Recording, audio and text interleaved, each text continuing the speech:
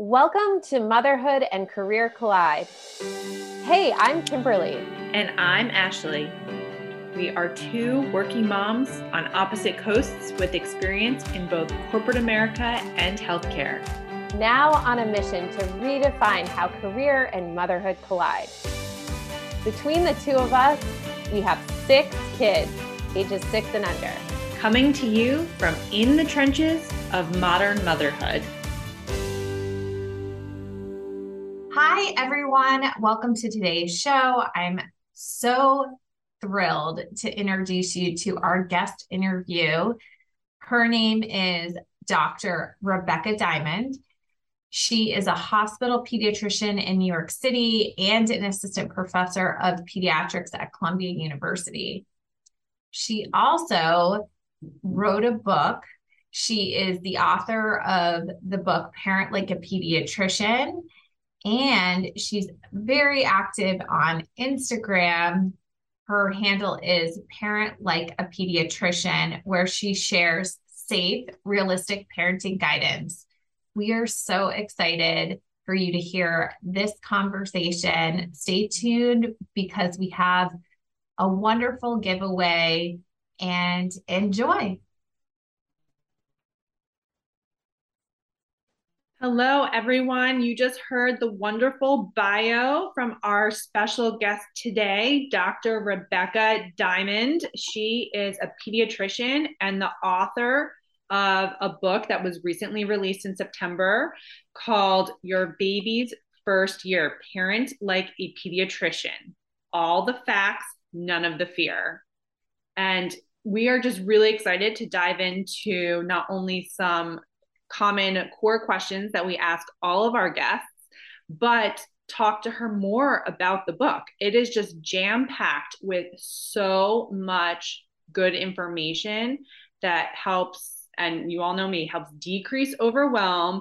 It is not over-the-top science-driven, which sometimes these books can be. She really breaks it down into plain words that everyone can understand and really grasp these concepts in a way that I haven't seen anyone else do in any other book. So thank you so much for being here with us today, Rebekah. Thank you so much for having me. I'm so excited to be here. So please, can you tell us a little bit more about yourself? Is there anything more you'd like to add?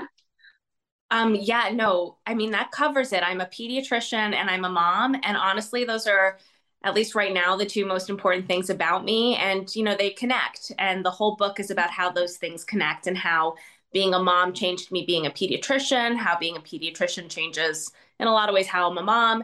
And most importantly, I spend all my time when I'm not in the hospital seeing patients, trying to figure out how I can use all that information and experience, just like you said, to help people get rid of that overwhelm, because it is big out there these days. Yeah. And it's underrated. I mean, you really don't know what you're about to go through. You can be quote unquote warned, but until you're actually living in it day to day, I call it like the endurance of motherhood. Mm-hmm.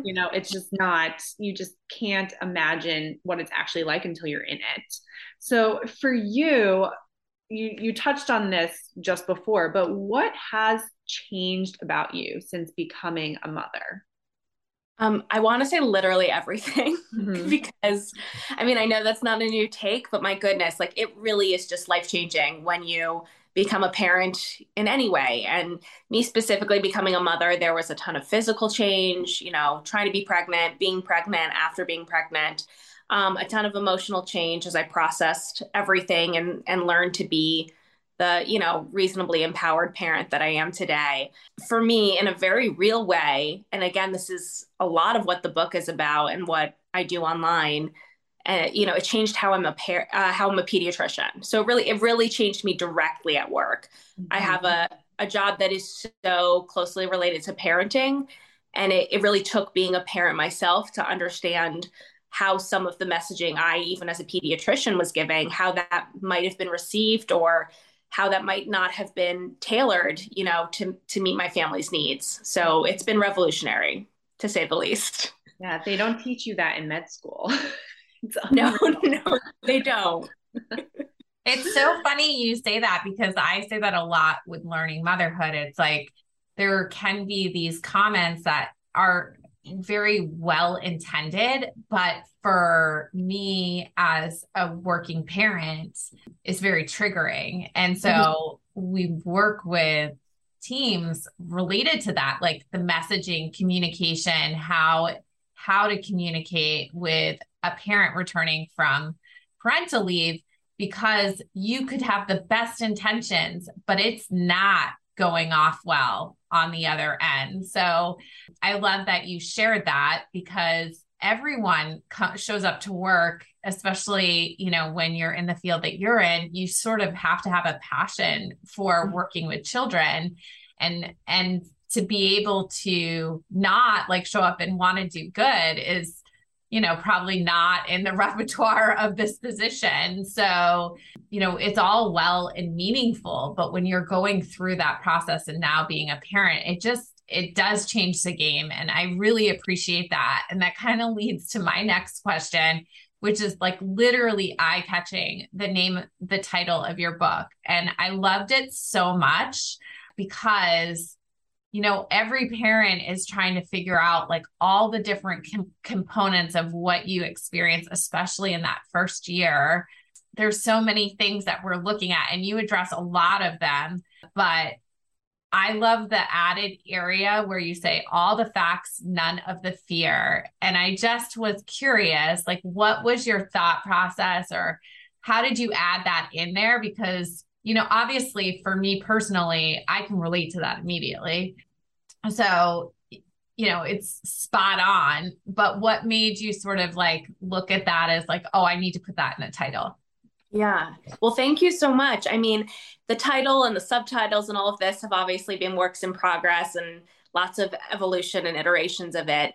I mean, the whole concept of what does it mean to parent like a pediatrician, besides being a nice, catchy alliteration, it to me was something that distilled the whole like purpose of me writing this, the whole vibe behind me writing this, which is that like we can have, you know, scientific conversations. We can have these realistic, you know, really data-based conversations without just being so rigid and so by the book. And the problem, I think, as you've mentioned, it's kind of related, but when you talked about the difference between everyone is well-intentioned, everyone is trying to show up and give the best guidance and advice that they can in these parenting and you know, health-related fields that we're in.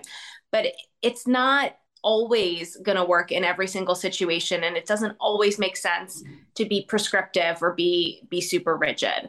And the biggest the biggest thing to me when I was explaining what I was writing and what I was doing for, you know, to my friends, I was saying, you know, they would say, how is this different than the American Academy of Pediatrics? How is this different than you just saying, well, I'm reciting the same data that someone else is putting in a handout or in something like that, or in a data-driven approach or in a science thing. And I would say, you know, it's a good question. I don't know exactly how to articulate it. And so I would write about it and think about it. And then I realized in all my chapters, I would have some sort of story or some sort of situation where a pediatrician like me or one of my pediatrician friends or a pediatrician counseling a parent would tell them if, when, how, or decide if, when, how to break one of those rules. And so that to me was the difference. It wasn't that you have to do everything exactly right, but it also isn't that there's no science, that we can just go to the guilt-free, do what you want, forget doctors, they're mean, they're judgmental, they don't know what they're saying, they don't listen to me. None of those extremes make sense. Mm-hmm. It's the idea that we're going to live in this really uncomfortable gray area where there is that science and there is the guidance, but that only you as the expert know how to translate and use for your family and for yourself. Mm-hmm. And when I say parent like a pediatrician, you know, when I became a parent, I had to learn how to parent like a pediatrician and pediatrician like a parent. I had to learn how to mix the science and the intuition and, you know, and really create decisions that I felt confident in. You know, I could get all of the facts, like you said. I could be presented with all the facts we had, but not be overwhelmed by it, or hopefully not become so fearful that so have my confidence so drained from me, which is what the internet is trying to do, usually to sell things. But, everyone's trying to tell you that in order to be safe and scientific, you have to live in fear. You have to be worried all the time that you're going to break the rules. And I think learning to parent like a pediatrician is learning that you're not going to do everything perfectly right and by the book, but trying to do your best is still worthwhile. And ultimately, if you do that, you've succeeded. And especially if you focus on like the important things, there's only a few things kids definitely need, like a home and water and food and vaccines and things like that. If you do that, everything else, there's more wiggle room. Which is a long-winded answer, but no, I love that because I like, if I transform myself into, which I do often because of the work I do, into that first year of parenting, the fear I had to Google something was insanity. Like, I was like, okay, get myself ready to go and Google this because I'm so nervous about what's going to come up and what it's going to do to my psyche and how I'm going to navigate that as a new parent. Like, all these things are so new to me that there is so much fear. Like, what is that? I don't understand what's going on. The thoughts that go through our head, and there's like levels of extremity to that. So there's, not so bad to really uncomfortable things that you're very fearful of. And to find that like happy medium and that gray area that you're talking about to really support you, and it's funny because I never wanted to be, I was always worried about being the obnoxious parent that was always calling the pediatrician and, hey, I'm calling the nurse line again and again and again. So I wanted to be educated, but I didn't know what to trust and what to believe. And so I love that it's in a book, it's not online, and it's a place that you can feel like, okay, I can sort of navigate my own fears and find a place where I feel comfortable in. And that's what you're doing with this book, is like empowering parents to be able to do that. And I'm speaking from a non-medical background. So, it's a little bit scary when you come from a non-medical background to also try to talk through some of these things and feel like you don't have that background to be able to really support, your intuition, the feelings that you're having. So anyway, I think you're spot on and I'm really appreciative of it. So it's a great title. Thank you. Thank you so much. I was so overwhelmed too. And this is really the book that I wanted. I wanted a one-stop shop that maybe didn't have every single situation played out and tell you exactly what you're going to do. But that's the point. Right. It's more giving you the background and the tools and highlighting and double underlining the topics that do matter. And maybe you do have less wiggle room in the choices you make. And for the other stuff, just really reminding parents, like, it's okay to take a step back and remember that, your kid's going to be okay. If you do that one extra hour of screen time, but your kid is in a loving home and you are giving them food to eat and they're growing, it's not the end of the world, all of these one-off decisions. And to your point, if there's just so much information to sort through and, you want to be able to do your own research and educate yourself and prepare, but how can you even know where to start if there's 1,000 different products and techniques and classes, and many of them are really good. I use some of these courses and some of these resources. So it's not to say like it's only my material. It's just the idea that you need a little bit of a curator. You need a guide to, the concierge for your parenting searches. And I really view this is not to replace a pediatrician at all. And this is not even to replace your social supports or your internet searches. I really view this as, this is your guide. You can look here, you can look at the chapter, like you said, get a sense of whether or not this is something you want to look more into and if you do, it gives you a sense of what those resources might be. My favorite part about this, and I was saying this to Kim pre-show, that every parenting book should do this. And if they don't, I'm not reading it, is at the end of every chapter, you have a bottom line. And so that's the beauty. Also, if it's something you want to touch on, you can. And I love that it's 5 out of 5 pediatrician parents agree, or, sometimes it's 10 out of 10 or whatever it is.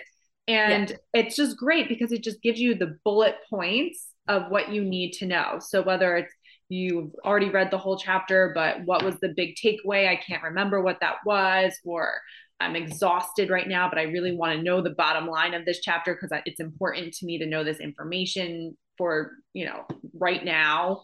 I do love that so much about this book. You're right. It's kind of like you're marrying intuition with science. And that's what's so nice about being a mother who's also a pediatrician, is you can see both sides of that, where you understand, like, your brain knows one thing and you're evaluating it in a certain way, but then sometimes your gut is saying something else from the mom side of you, and you address that so poignantly in these chapters, and it just really makes it feel like you're not preaching. You're really like, I've been here, this has happened, I know this is what they say, but this is how I felt, and this is what scared me about it. And, I've said this to my patients a million times, and I realized that maybe I should have done it differently. And I just love that. I love the realness. It's really refreshing, especially from a pediatrician. Yeah, thank you so much. There is this, this growing divide in medicine. I mean, we're in this time where, gosh, COVID only made misinformation and anti-science stuff just all the more. And as a doctor, it's so easy. And, because we're, like you said, we're so well-intentioned. We go to work every day. We really, we miss our own family things. We miss our own youth, and, give up all our time and training to try to help people. And then we go there and they tell us, bad things sometimes, or tell you, you're a big pharma shill, and all these. Or to Kim's point, they're Dr. Google, and then they're telling you. Yeah. Mm-hmm. So, but it's so I can understand. I've been there. Like, before I was a parent, and this is a realness thing for me. Before I was a parent, I was really angry at parents a lot when they would be anti-vaccine. That was a big problem I was encountering in my training. I was in a community that tend to have a lot of that propaganda in place, and really parents were not giving vaccines. And I was just kind of enraged. And I think my anger was misdirected. It was misdirected at these parents who weren't vaccinating, rather than, as I learned, I became savvier and did a lot more research and looked into it. It really is the systems I'm angry at. It's the for-profit anti-vaccine propaganda groups. It's the people who are trying to sell supplements and make parents make choices that aren't in the best interest of their kids. So that was a huge shift, kind of a throwback to what changed becoming a mom. That was a huge shift because I went online.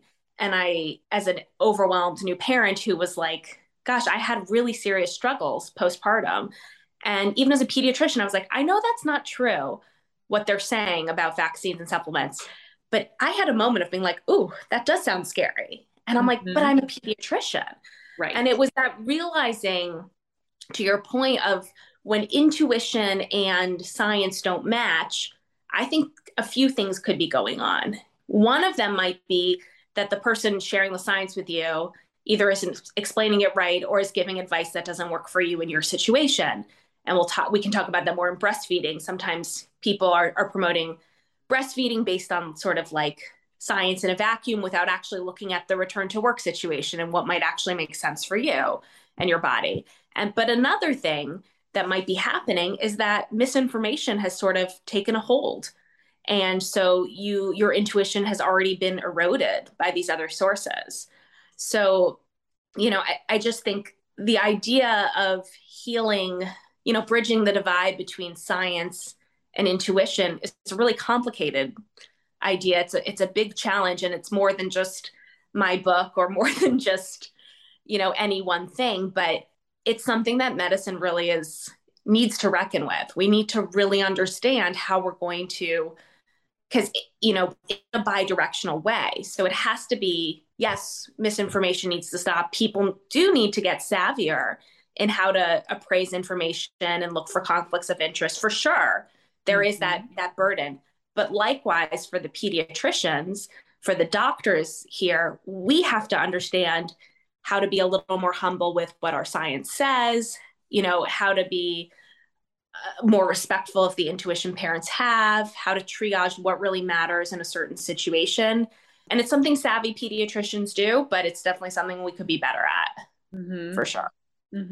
Yeah. I mean, this is just a little anecdotal evidence on intuition. I did my pediatric rotation in Brooklyn and at Lutheran Hospital, and a mother came in with her son who was probably about 7, and she was frantic. I mean, he was fine, he was sitting up, but she, like, that mom intuition, she was a mess. And the pediatricians were evaluating him and they're like, I think he's okay, and we're checking him out, and out of nowhere he just completely crashed. And the whole time though, I will never forget just watching that mom. Like, she knew something was really wrong before the doctors even knew.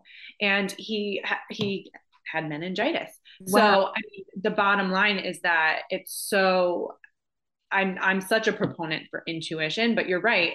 When doctors can be sensitive to recognizing that, it actually can give them equally insight into, like, what's going on within that family, the family dynamic, the child. It's like a two-way street. And I think that's what's so beautiful about how you're speaking about this. It's really like a relationship between pediatrician and parent, not like one dictating one way or the other, which is so wonderful. And it's calming. It's like much more soothing. Like, you're a team, all for the better good of the child. 100%. If it doesn't feel like teamwork, something needs to be fixed. That's not what we want at all. And you're exactly right. It really just helps everyone involved take the best care of the kid, and that's everyone's goal. We all have the same goal. We just want your kid to be happy and healthy, and we want you to be happy and healthy. Sometimes we don't always realize how to get there, but that's the goal, is to work together and find that. So from the pediatrician side of you, what about working motherhood surprised you most? Oh my gosh. Again, this is one of those, like, literally everything, because you don't know how do you prepare for being a working mom? Kim and I are laughing. We're like chuckling. I'm trying not to laugh. Literally so everything. I think part of what happened with me as a pediatrician, and I don't know if it's unique to being a pediatrician or anyone who just feels like they're really competent and they're an expert, especially anyone who has experience with parenting or a profession that touches on parenting or children. I was always surprised by how little I knew when the situation arose, not in a way like I didn't know how to deal with it, but I kind of assumed things were going to be easier. They were going to just sort of declare themselves. I mean, and that I wasn't going to fall prey to all of the mixed emotions and all of that overwhelm you're talking about, because, I had done all this work and I knew that breastfeeding, I keep going back to this because this is a very common thing that, new moms either put pressure on themselves or have pressure put on them to do and to pump and to do all that. And I sort of had in my mind, like, of course I'll do it. It won't be a big deal and it won't agonize me and it'll be fine. And I'll give breast milk. And I don't know, like, why would I need to prepare or think about risk benefit or come up with strategies? I'm like, it's just going to be what it's going to be. And even just that quote unquote simple decision, I looked through it and it was like, oh my God, there's 1,000 layers to it and it changes each day. Oh, now my baby isn't latching, so I'm just pumping. That's different than what I expected. Oh, now at work, I have a different call schedule. So now I'm on a 24-hour shift. So that totally changes things. But then I go back, what do I do with that? Like, each day I was just like, it felt like starting over. It's mentally exhausting. Yes. Kimberly knows this better. She talks about this. It's so near and dear to her heart, like everything about breast and lactation support. But yeah, it's a level that working women, I don't think, aren't prepared for normally. I mean, learning motherhood is beautiful at helping women become prepared. However, most of us are not prepared.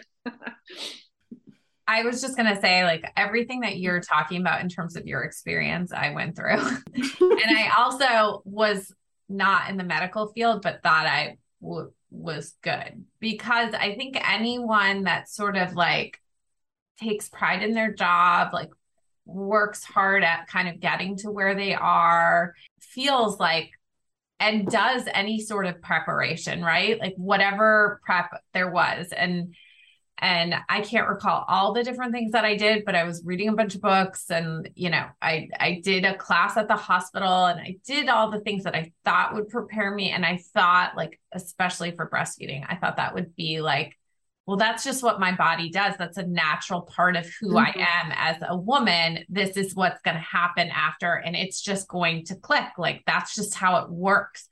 I also thought it was like the strangest thing ever prior to, I don't even, like, this feels so odd to be feeding my baby off of myself. Like, I don't know, the concept itself felt odd to me. Anyway, I had all those struggles. And so to hear, I think hopefully those listening are having like a sigh of relief a little bit in terms of being so hard on yourself through that first several months when you're navigating feeding a baby, hearing a pediatrician say, yeah, me too. Me too. It was hard, you know, and I really, really appreciate what you said there. I think sometimes we need validation from, you know, a professional. I remember my OBGYN saying, like, Kim, I couldn't do it. I couldn't do it because, and she gave me her reasoning. She's like, you need to stop being so hard on yourself about this. And even hearing it from her was good, even though I was still hard on myself. It was good to hear from a professional, like, okay, yeah, that makes sense here. And I actually had a follow-up question because I had so many struggles with breastfeeding. And it's something that, you know, the American Pediatric Association talks about quite a bit. Is I'm just curious, like, in my head, in my non-medical head, it makes sense that we would have a lactation consultant attached to a pediatrician office or an OBGYN office. However, at least in my area, I don't really see that that much. It doesn't seem to be like a quote unquote like benefit that's always provided. So I was just curious if you had any insights on that, if that is something that's just not on a medical practice perspective, something that's typically included. Would love to hear from you, especially since you're just talking about it and your own experience. It's such a great and important question. I mean, you hit the nail on the head. Like, why don't we just have an established infrastructure to support new parents and some more support breastfeeding if it is so important? You're right. I mean, it is not a surprise that this country does not support infants the way that it should. It certainly doesn't support new parents. And this is just one of many ways that it's lacking. There are many offices that do have this, and kudos to them, but it can be financially challenging for them. You know, we're a for-profit healthcare system. And so things that make a lot of sense and would save this country money even, and would also help babies and parents, aren't financially sustainable sometimes. There's lactation services and consultants and telelactation, and those are usually, you know, those are becoming even more and more available, and even taking insurances. So those are great, and those people are wonderful. But you're just speaking to the fundamental flaw with the systems that we have that don't support parents, especially in this country, which is, okay, you're going to say all these recommendations. Again, the American Academy of Pediatrics is going to say you could, if you want to, breastfeed till 2 months, to breastfeed to 2 years. And we should support that as a society. And that's great. But what parents hear is, I should do this, even though if that's not what the exact messaging is, but they hear, I have to now breastfeed forever. When the real message that all the headlines missed and that we aren't really talking about is the message of, okay, so this is a good thing that parents should be supported in doing. How are we going to support this? How are we actually going to get expert lactation services and parental leave that is even barely adequate? You know, we have so many steps that we could be taking. And I think what this ties into, and it's the work that you do too, is the idea of, okay, it's not some of this parenting advice, some of this pediatric advice. I feel like people are asking and answering the wrong questions. And so when I went to write this breastfeeding chapter, everyone was saying, oh, are you going to say breast is best? No. Are you going to say fed is best? No. Okay. Are you going to say that breastfeeding is good? Yes. What are you going to say that's new? Should I breastfeed? And I was like, well, that's not even like the biggest question. You know, like, sure, I can sit here and we can talk about that breastfeeding has benefits. And I think you should know that. I think that it can be a positive experience and can have health benefits. I'm also going to tell you that there's plenty of times where it doesn't work and that feeding your baby formula is totally fine in a ton of situations. But to me, that's like that's not where the gap in information lies. The gap for me, at least, and again, I'm speaking to my experience, wasn't do I want to try breastfeeding? It was, what do I even do? Like, how do I even start? How do I troubleshoot? Who do I go to? At what point do I think maybe the balance has shifted and this is actually causing more pain than benefit? How do I reframe it so that I take my postpartum anxiety and depression into account? I take my return back to work into account. I balance that against the actual molecules in breast milk, because these other conversations I feel like are so 1990s, like they're so outdated, the conversations of whether or not to try breastfeeding. And, we can talk about that a little bit, but then the next step to me is, okay, so then what? How does this work for me? How do I do this if I'm going to be returning to work, or even if I'm not? Who do I go to if this isn't working? How do I know it might not be working? How do I prepare for it? So I really think the whole issue of, everyone should just be seeing lactation support, starting from day one postpartum into eternity. Yeah, I mean, that is the long-term societal answer. We need a ton more of that. But in the meantime, I hope that by showing parents that it's just a much more complicated equation, and it's again, a real no right answer, that you can take all the information that might feel overwhelming. It might feel overwhelming to hear that breastfeeding has benefits. It might feel stressful because what if it doesn't work out? Well, what if it doesn't work out? That doesn't mean you're a failure. That just means it didn't work out. Maybe society failed you. Maybe there was a medical reason it didn't work out. It happens. So again, you can have all those facts. You can know that these things are scientific and they're worth trying in an ideal world. But you don't need to have the fear that, your path might deviate. That's okay. That really is okay. I needed you. Yeah. After having my son. I needed me. Mm-hmm. Yeah, I think what really resonated with me with what you just said is that really the question that is being asked is not answering the question for an individual. It's answering a question in an umbrella of like quote unquote society. Like, this is what women should do. This is what mothers should do. This is how babies are fed, instead of looking at the individuals and taking into account all the different lifestyles and factors, and that so many women work and women struggle with breastfeeding and don't have that lactation support. You're right. It's too overarching and it needs to be brought down to ground level. And the thing is that these big academies and, government agencies are not addressing that. I know they have like really wonderful meetings where they, pop on now on Zoom and say, give us your feedback. What are you seeing on the ground? But it's just not the same as you being in the pediatrician office with your patients, being able to actually communicate with them in a way that's more effective. So yeah, it's definitely such a collaboration all around.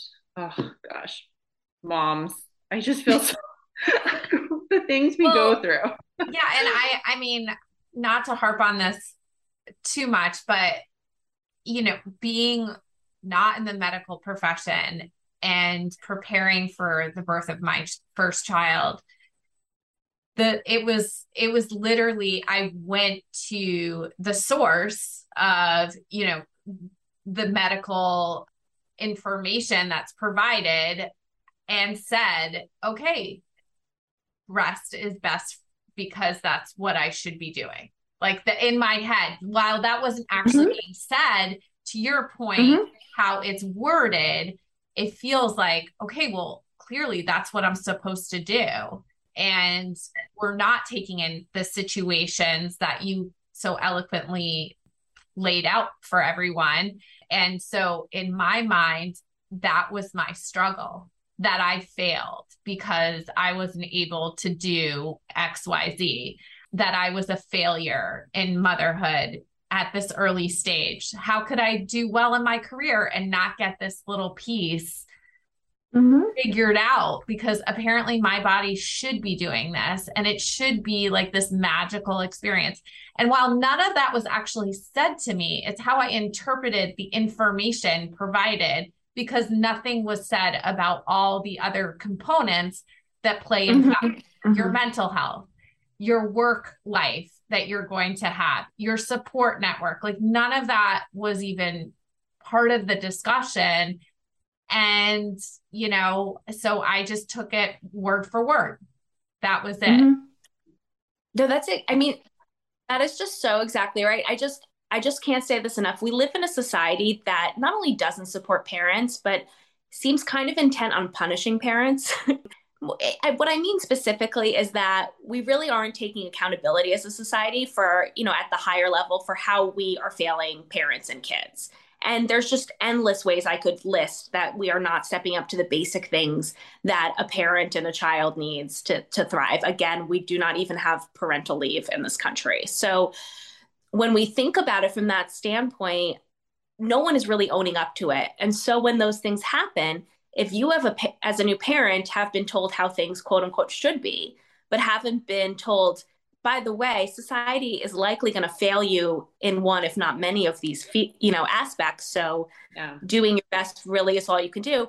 Then as a parent, because that's our job, especially as like these ambitious moms that we are, you're going to be like, oh, so I failed because no one else is owning up and no one else everyone's telling me how things should be, but they're not fixing it or doing anything. And they're absolutely failing me and my kids. So I'm probably the failure in this situation. And the reality is the opposite. You know, you are doing everything you can in this really crappy situation that you've been thrust into. Regardless of your level of privilege, you're going to find ways that society will fail you in your parenting journey. And to me, like the biggest part of being a pediatrician parent, the biggest growth I had and learning to be kind to myself as a result was taking a step back with each setback and saying, is this really something that I should improve? Is this something that I did not as well as I should have? Or is this just how I have to do this situation, you know, make this decision because of the barriers that have been put my way? And that's okay. Should I stop pumping because it's causing me so much physical and emotional pain? And the benefit of my daughter getting some breast milk is way less than the benefit of me sleeping through a 24-hour call if my pager doesn't go off. That should have been an easier decision for me to make, but it wasn't. It was something that it took me months of literally a psychiatrist, like being like, you have to stop pumping. And me being like, but then my baby won't have my breast milk love. And she was like, you just know that's not true. Like, I know you know that's not true, but I just felt it.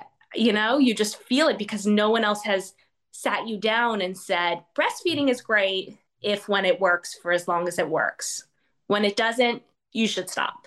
Or when the harms become too great, you should stop. And here's how you might know that point is coming, and here's who you can talk to about that. That would have been a totally different conversation where it wasn't immediately like, okay, do I keep pumping and my nipples bleed and I never sleep again? Or do I fail? That's how it felt, you know? My gosh. I'm like sitting here going, yes. Cause oh my gosh, I did the exact same thing. Like my husband had to sit me down at one point and be like, you need to stop. Like I was setting my alarm every 2 to 3 hours through the night so that I could pump so that she would have breast milk for, you know, the following day. It was just chaotic. And one of my closest friends said to me in this phase that I was in. We had babies very close together. She had a medical breast reduction many years ago. And because of that, was unable to breastfeed. She tried, and the doctors had warned her that it might not be possible. So my baby was on 100% breast milk. Her baby was on 100% formula. They both were very healthy babies. And what she said really hit home to me, where as so many of these data-driven conversations go, moms think in their head, it's all or none. It's black and white. It's so polarizing. And she said to me, some breast milk is good. It doesn't need to be all breast milk. You can supplement with formula and still be giving your baby the benefits of the breast milk, and your mental health, the benefits that you're, giving the baby the breast milk, while also not, killing yourself over it. And that really just changed my mindset so much about breastfeeding. As you said, it's that gray area that no one talks about. It doesn't have to be like killing yourself to extract breast milk. It can be, all right, this is how much I'm producing right now. I'm going to let myself sleep, let my body rest through the night, and we'll supplement with formula when we need to. No one really talks about that. Yeah. I mean, you're right. And we really should. We really should. Yeah. So speaking of which, you had talked about, we had all talked about feeling somewhat like failures when it's really society that's failing us. But if we scale back and talk about just failures in general, what would you say is your biggest failure? But also on the flip side, what are you most proud of? Again, lots of therapy and lots of self-growth to get to this point. I really think my biggest failure in life, my biggest flaw, is the pressure I put on myself. And I think this is a very common thing for women in general, for moms especially, for all parents. I am such a passionate person, and I am a perfectionist, and sometimes I fail, just like in that, the anecdote I just shared. I don't get things 100% right all the time. I still have moments where I panic because, I don't know, my daughter watched 2 hours of TV for like the whole week, every day. And I'm like, oh my God, like I'm ruining her forever, aren't I? It's fine. I'm not. That's a spoiler. It's fine.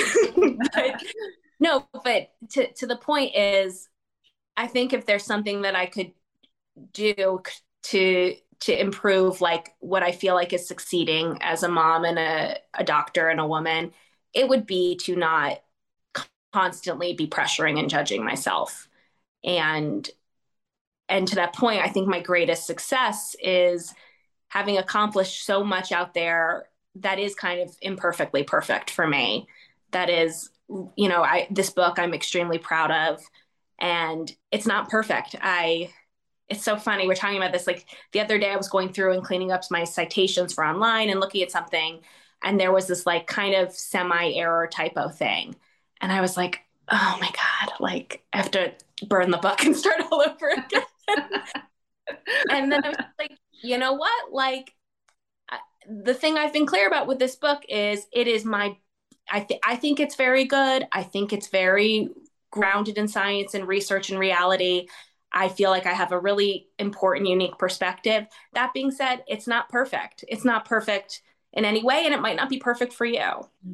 And so my biggest accomplishment is the sense of I've been able to do so much and sort of sit in that imperfection and still feel really proud of it. Mm-hmm. And especially with my daughter, like those imperfect parenting moments where you're like, it's so easy to be like, oh my God, I just handled this tantrum like a boss. I want to throw myself a parade and I'm the best mom ever.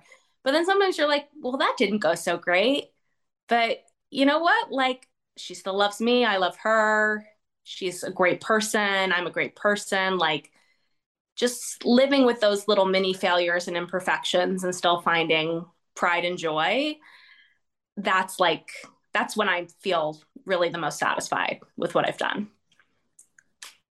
I love that. I think that's real for everyone. And I don't know, it's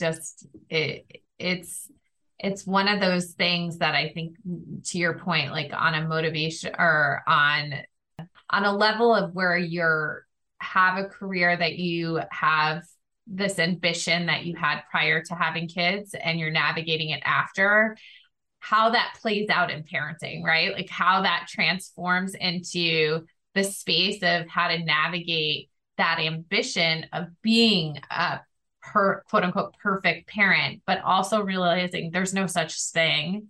And we all make mistakes, and realizing that those mistakes are actually really incredible opportunities for your child and yourself, for those reasons of like, no one's perfect. No one is perfect. And I think that's a huge piece of sort of like, you know, this transition when you're returning back to work. There's no like perfect answer to it. It's a combination of making a decision best for you on how that's going to happen. And we've talked about a lot of things related to society and how it sort of works against us in so many ways in your parenting journey early on and beyond that. So for you, you know, after having your child, what sort of thought went through your head in terms of like, okay, I'm making this decision to transition back to work and back to your career? I had, I was in residency, so that's like the training that you see in Grey's Anatomy, but it was pediatrics, so it wasn't quite as exhausting, and it certainly wasn't as sexy as that, I promise you. But I had what was considered generous for parental leave in a residency program. And that meant that at 6 weeks, I went back part-time. And then at 10 weeks, I went back to being a full-time resident. I had a daughter born about 35 weeks. So she was born over a month early. She had some medical complications. I had a C-section. I had some medical complications. I had raging postpartum depression and anxiety, which I knew I had at the time. And I don't know that if I hadn't been so medical and so aware of my own mental health issues that I would have recognized that. And I might have just thought it was extreme exhaustion and overwhelm. But all to say, I went back kind of because I had to. And that's just really unfortunate. I didn't have to, in the sense that I still am so privileged that I would have had a roof over my head. I would have been able to care for my child. Like, things would have been okay. It wouldn't have been like, I was evicted or I wouldn't have been able to afford things. But if I wanted to finish residency on time and essentially not delay starting my career by a whole year, it would have been the difference. I would have had to wait a whole year to start my adult doctor life afterwards. So it wasn't the same pressure as plenty of patients I've seen who go back, weeks after they've had a child, because they will lose their job. And they need that job, obviously, to live and survive and pay for that child. I knew a mom who needed that job to pay for another child who was in hospice and pay for their health insurance, and went back to work with one child in hospice and a 4-week-old at home, and was back full time. And I just felt like, God, speaking of societal failures, I mean, if you hear that story and think anything other than this society is ratchet to its parents and its mothers and its children, that is not an uncommon situation. So to your point of, was I ready to go back? Absolutely not. Like, looking back on it, how would I have redone that situation? In so many ways. Like, if there was a world in which I could have taken 2 extra months, yes, oh my God, the ways in which that would have helped me, mind, body, and soul, and helped my child, the ways in which probably something more like 6 months made sense in my situation, given the severity of what I was going through. The fact that I needed so much more support. And I just, yes, like the rushing back to work, I think was really, really harmful to me. I obviously made it through, but I have trauma related to that time. I have what I've self-diagnosed, and others have, semi-officially diagnosed as a little bit of a PTSD response from my pregnancy and postpartum. And that's impacted my ability to think about family and being a parent, because that idea of you will be so physically hurt, so emotionally hurt, so in need of support, and instead you will be shoved back into a workforce, is really traumatizing to me. I would have ultimately gone back to work. I always wanted to be a working parent, always, always. But the idea of when we have parents back at work and is going back to early harmful in the short term and even the long term, 100%. Oh, we're all just taking a moment of silence because oh my gosh, it's so true. It's so hard for so many women out there that just go back too soon or with, not only physical trauma, but mental trauma. And we do make it through, but we make it through a changed person. And things need to change one day at a time. Keep telling our stories and we will get there. But I just want to thank you so much for coming on our podcast. We want to encourage everyone to go out and get the book, Parent Like a Pediatrician, all the facts, none of the fear. You keep it real. You make science-driven information readable and relatable. And we thank you so much.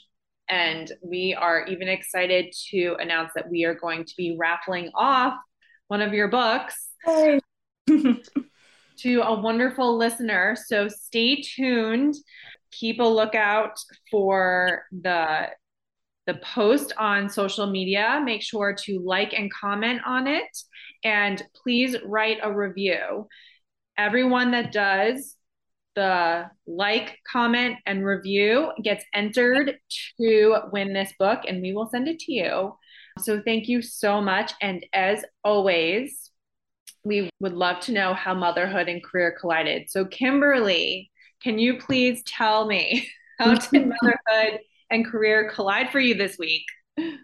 We have like a shift right now in terms of, when you're in a 2-parent household and you're both working and there's one that's having their workload is higher for the week. And that's sort of what has happened. So I've sort of came in to take over a lot of shuffling of activities. Again, I know I'm very lucky to we both work from home. So we have this advantage, but typically it's a divide and conquer. And it's really leaned a little bit more on me because of deadlines that my significant other had.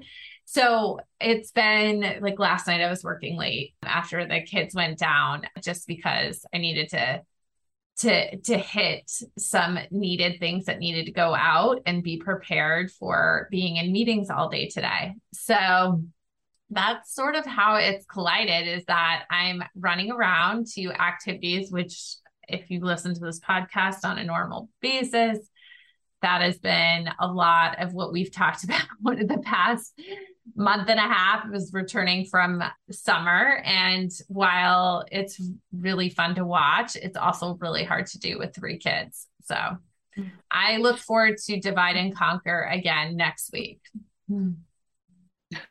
How about you, Ashley? So I've been going through a little bit of, I don't know, call it writer's block. Like I'm having some content creation, just like blockage where I haven't posted in several days and I'm just like, not really feeling it. And I've just been really hard on myself about that. And then, of course, lo and behold, the kids just help me create the best content. Like, why force it, right? Why force it? Just let it come to me. So I was at gymnastics class last night with my 3 children. My oldest is the only one. She's 7, does gymnastics. My husband was working late, so I had to take them all. And it's only an hour, and it's about like 15 to 20 minutes from our house. So I don't really have time to like drop her off, go home, because by the time I get home, I'd have to just turn around and come back. So I'm like, okay, what am I going to do? I was like, pick a toy. I'm going to bring the iPads because I just like need you distracted. And my 3-year-old is just savage. She is insane. She's super active, super capable with her body. And she should be out there on the gymnastics mat, but they don't accept 3-year-olds. I begged and they said, so she sprinted through the gate into the gymnastics area. And I was like ready for it. I was like, she's going to do it. And I saw her do it. And I went and I sprinted after her. And there was like a mat, like a landing mat. And I put my foot on it. And I went to like push off to sprint after her. And it shifted. And I completely face planted, like in front of all the parents. It's like, oh my God, this is so humiliating. But then I had to like just pop right back up and go get her. And then she thought it was a game. So she was like going between the bars and like up and down the balance beam. And like the manager had to get involved and try to like, we had to like corner her. So anyway, it was like such a horrifying experience. And then but then I had content. So there you go. So it kind of worked out in the end, but it was still, I just had to like, if I didn't laugh, I was going to cry. Yeah. And I almost did, but I made it through. So that was my night last night. What about you, Rebekah? Oh my God, I love that story. I basically have motherhood and career collide every day because of the fact that I'm using parenting in my personal parenting in my profession, and then all of this book stuff. So I have a lot of stories, and it's certainly not all heartwarming and awesome, but I did have a heartwarming and awesome experience this week. So that was really nice to see these worlds come together in like kind of the exact way I wanted. I had a local bookstore event where I was just answering questions and talking about the book, and had some new and expecting parents there. And it was at 7 p.m. So like a little before my daughter's bedtime, but not much. She's 4 now. So my parents came, my husband came. It was really sweet. And my daughter came because I was thinking, well, that's on brand, and it's fine to have my own child there. And there was like this stool, and I was facing the audience. And right from the beginning, she was like, Mommy, please, can I sit in your lap for this? Please, can I sit in your lap for this? And I just, for better or worse, was like, sure. And so I basically had her on my lap for the whole hour's event, more or less. I did kick her off towards the end because it was like she was really tired and she was falling asleep on me, and it was past her bedtime by the end of it. But it was just really this like one of those like perfectly imperfect moments where I'm having trouble answering questions because I'm paying attention to my daughter in my ear, and it's my first like big book event. So I'm really excited and nervous, but also I want to pay attention to my child.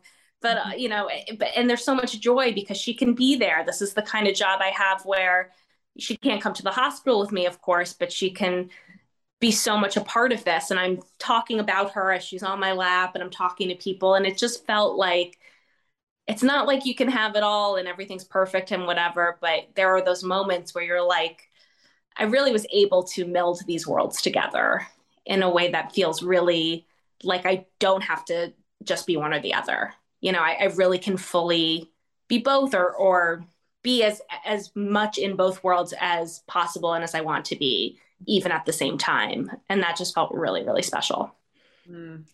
That's so beautiful. Oh, what a wonderful ending. Yeah, I mean, that is just so the perfect collide of motherhood and career. And also so great for your daughter to see. I think that's a really cool experience for your daughter to see. Unfortunately, my 4-year-old would never sit on my lap for that long. So, wow, like that's amazing too. But I also know that it's hard to answer questions when you have your child on. So the fact that you were able to pull that off is pretty incredible. She had notes afterwards. She was mostly congratulatory, but she did tell me for her next book event, what she would do the same or differently. So I was loving that. You're right. It was quite the experience. Oh my gosh, they do mirror sort of like their experiences like that at home. Like they play, because my daughter's 4 and I see her sort of doing things that we've done and now playing it out on her own in her own pretend play. It's really fun to watch. So you should have her do a book event at home and you be the audience. Yeah, she told me hers is almost ready soon. She's been writing one for a year, so I'll let you know when it comes out. Gosh, Perfect. Let us know. Well, thank you so much for today. This has been such a wonderful question. This has been such a wonderful conversation.